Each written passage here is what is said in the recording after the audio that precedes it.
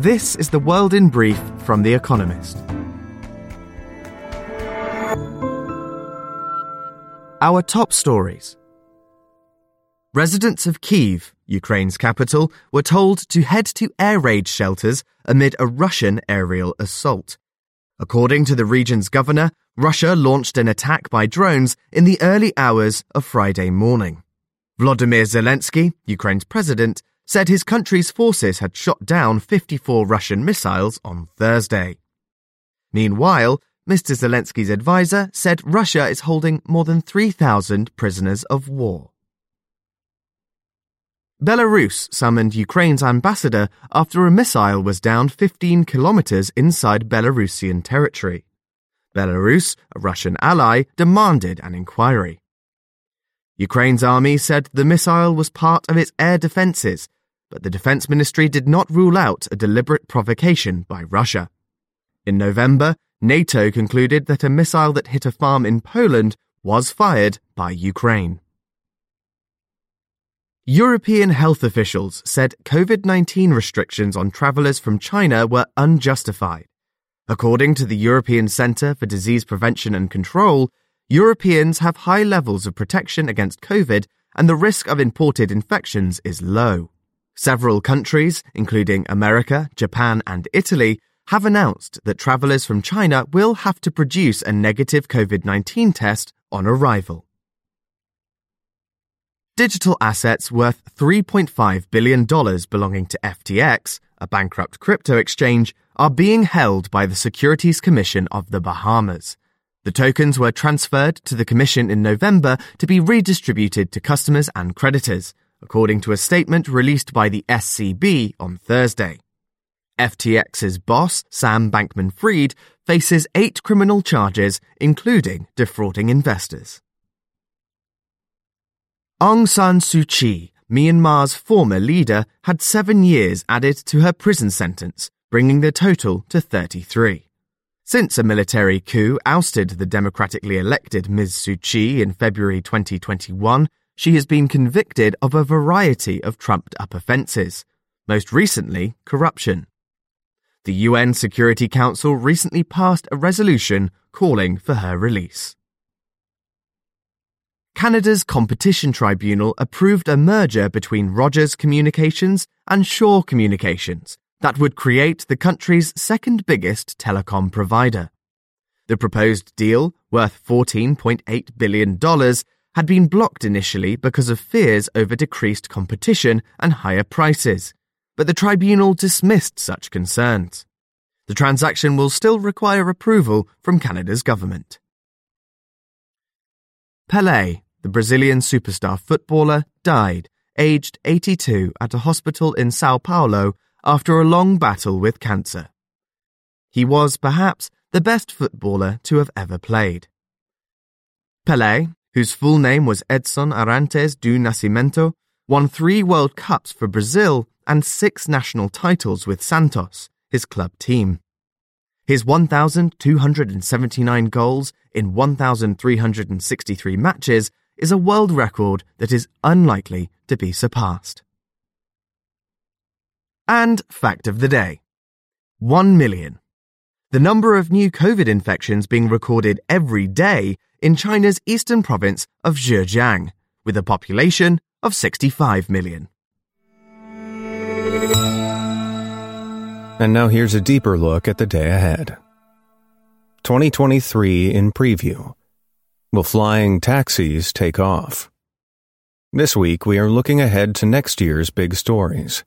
Today, what will emerge from the fields of science and technology? This will be a crucial year for the pioneers developing electric vertical takeoff and landing aircraft, popularly known as flying taxis. These airborne marvels, which navigate using multiple small rotors, much like hovering drones, generally carry fewer than 6 passengers. With clever software controlling the rotors, they are easier to fly than a helicopter and capable of autonomous flight. A number of firms in Europe and Asia will be carrying out flight trials in 2023 as they move towards obtaining an airworthiness certificate and stepping up commercial production of their aircraft. Companies are also working hard to get regulators' approval to carry paying passengers. Yihang, a Chinese firm, is working with that country's aviation administration on flight trials of its two-passenger vehicle, which flies autonomously. In Europe, Volocopter, a German company, is hoping its two-seater Volocity can be approved in time for the Olympics in Paris in 2024. In 2023, the race to get this industry off the ground will truly begin. 2023 in preview. The war in Ukraine could spur innovation. Russia's invasion has prompted Western countries to increase their defense spending. In the past, military technology has found its way into the mainstream. You can thank efforts of American defense researchers to build computer networks for your ability to read this story, or indeed anything else on the internet.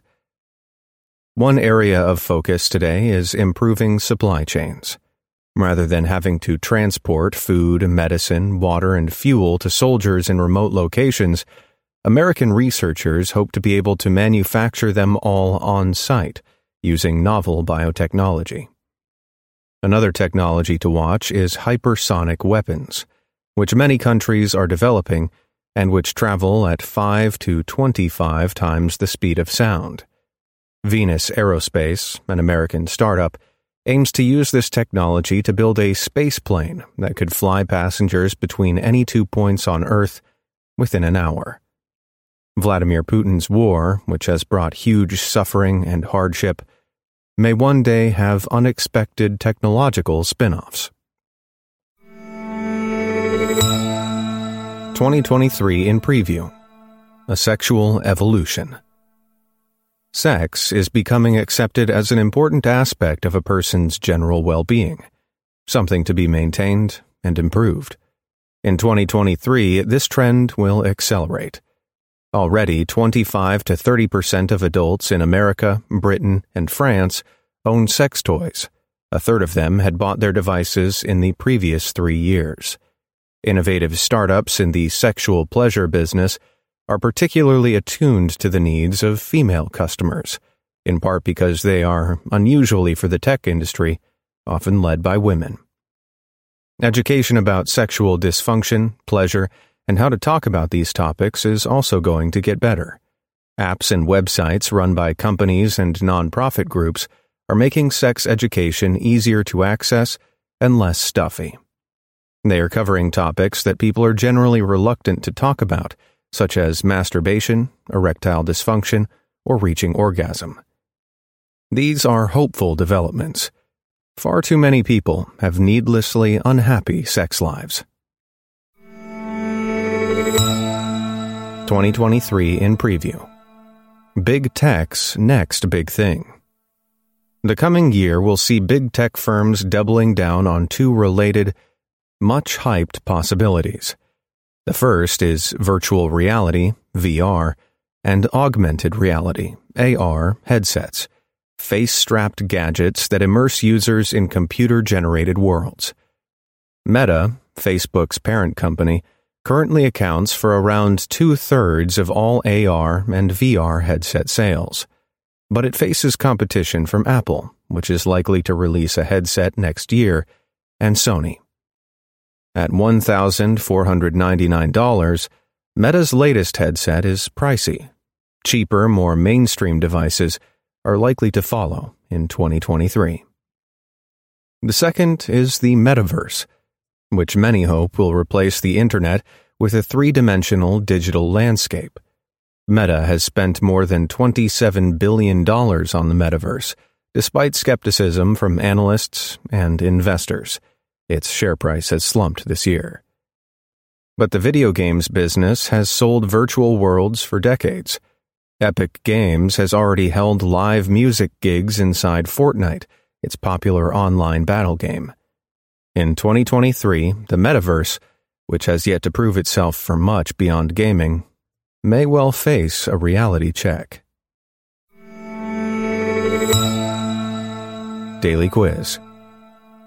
Our baristas will serve you a new question each day this week. On Friday, your challenge is to give us all 5 answers and, as important, tell us the connecting theme. Email your responses and include mention of your home city and country by 1700 GMT on Friday to quizespresso@economist.com.